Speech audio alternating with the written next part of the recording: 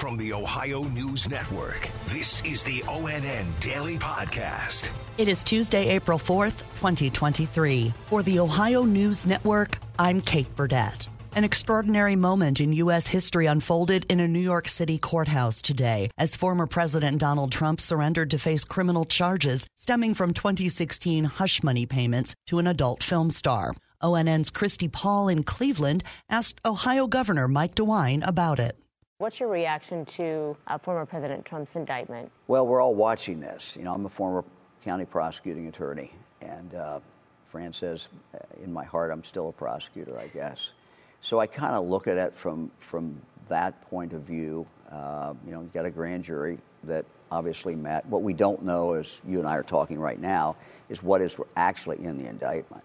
Mm-hmm. And so you always want to look at the indictment, see what is this person, whoever it is, you know, actually charged with. So, look, it's not a happy day when a former president of the United States is apparently going to be indicted today. No one can be happy about that. I'm Christy Paul.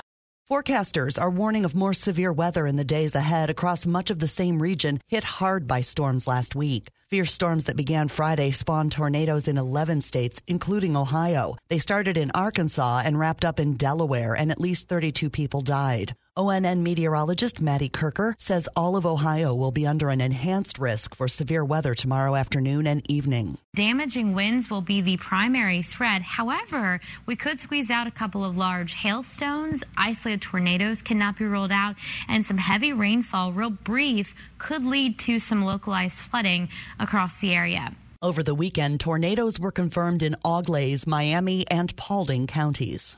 In south-central Ohio, 3 people were killed yesterday in a crash involving a semi about 11 miles east of Piketon. Details from ONN's Dave James. The Ohio State Highway Patrol said it received a call about a crash at an intersection along State Route 32 just before 5 p.m. 34-year-old Stephen D. Stapleton was driving northbound on Route 335 when troopers say he didn't stop at a stop sign and was hit by a truck traveling eastbound on Route 32. Stapleton, along with 36-year-old Krista Stapleton and 73-year-old Stephen F. Stapleton, were all pronounced dead at the scene. The driver of the semi was not injured. The crash remains under investigation. Dave James, ONN News. A woman in Toledo is in jail after an incident at a basketball game. ONN's Amanda Fay has more. Hannah Carpenter is accused of trying to kidnap a child in a stroller during Saturday's Mud Hens game. It all happened on Washington Street in downtown Toledo. Police say Carpenter allegedly grabbed onto and pulled a stroller in an attempt to take the child who was in it. She appeared before a judge in Muni Court where her bond was set at $500,000. Carpenter is still behind bars and will be back in court next week. I'm Amanda Fay. East of Cleveland in Chesterland, all West Geauga School District buildings were closed today after an 18-year-old high school student was arrested for having a gun on campus yesterday. Here's ONN's Stephanie Haney. Police tell 3 News the school went into lockdown while officers searched the building. There was no threat made, but students were sent home and classes were dismissed for the day. Authorities are still investigating this situation. I'm Stephanie Haney.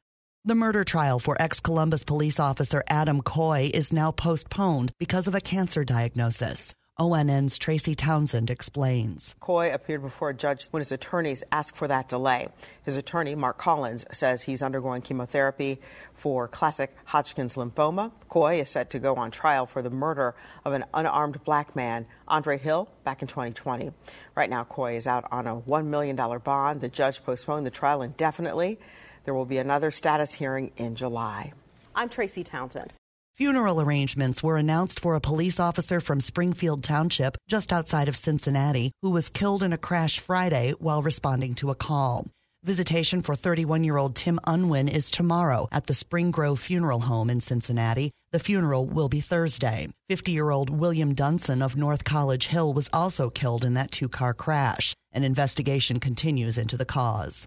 2 months after the toxic train derailment in East Palestine, residents are still conflicted about what to do with their lives. Charisse Munyon is a mom of 2 who says she feels frustrated and torn. Cancer is a huge concern because that's the word that keeps getting thrown around, that in 10 years your kids could be diagnosed with cancer, and that's terrifying. but also it's terrifying to uproot my family. I feel like I'm damned if I do, damned if I don't. Like, if I keep my kids here, there's a chance they could get cancer. But if I leave, am I leaving my home that I've been in for the past 10 years with my kids for something that I didn't have to uproot my lives for? Ohio's U.S. Senators Sherrod Brown and J.D. Vance, along with Pennsylvania's 2 senators, have sent a letter to the National Institutes of Health asking the agency to begin gathering resources and conducting research into the short and long-term health effects of the East Palestine train derailment. ONN's Bennett Haberly reports. The residents we spoke to living in East Palestine have complained about headaches, burning lips, trouble breathing. Government officials continue to point to tests that show both the air and the municipal water are safe. But just last week, the CDC says several of its employees conducting health surveys in East Palestine fell ill in early March, experiencing many of the same symptoms that have been described by residents there. I'm Bennett Haberly. In Northeast Ohio, Westlake-based tech company Highland has laid off approximately 1,000 employees. ONN's Betsy Kling in Cleveland has more. That's 20% of its workforce. The company posted a letter to employees on the website saying it is restructuring. It's removing layers of management, adjusting team sizes, and reassigning responsibilities. The company's CEO, Bill Premier, said the move is, quote, the hardest change we've ever had to make. This isn't the first round of layoffs. In 2021, the company laid off more than 100 workers on its product delivery team. I'm Betsy Kling. Today is the first day for early voting in Ohio's May 2nd primary election. Polls will be open from 8 a.m. to 5 p.m. this week at county boards of election offices. Ohio State's spring game is just 11 days away on Saturday, April 15th at noon. ONN's Dom Tiberi says the team is still being put together. Much of the attention this spring has been on the quarterback race between Kyle McCord and Devin Brown. Coach Day breaks the competition down this way. These guys are making mistakes just like any quarterback would. How quickly can they learn from those mistakes and grow? It's very hard to tell sometimes in a practice like this. It's a little chaotic and everything like that. So, and they're also not live. But it's all about decision making and moving the team down the field. We'll keep evaluating it. I think there's been some good things, but a lot to grow from. I'm Dom Tiberi. And the top-ranked Ashland University women's basketball team beat number 2 Minnesota Duluth 78-67 on Saturday to win the NCAA Division II championship for the third time in program history. ONN's Adam King has more on the Eagles' impressive season. They say no one is perfect. Well, the Ashland women's basketball team is, in fact, perfect. The team going 37-0 and winning the national championship this weekend. That's impressive, but maybe even more impressive than perfection, which is hard to do. Only 3 times this season did they play a game decided by less than 8 points. I'm Adam King. The Eagles, who also went 37-0 en route to the 2017 national title, completed the second undefeated season in program history this year and just the 6th in Division II.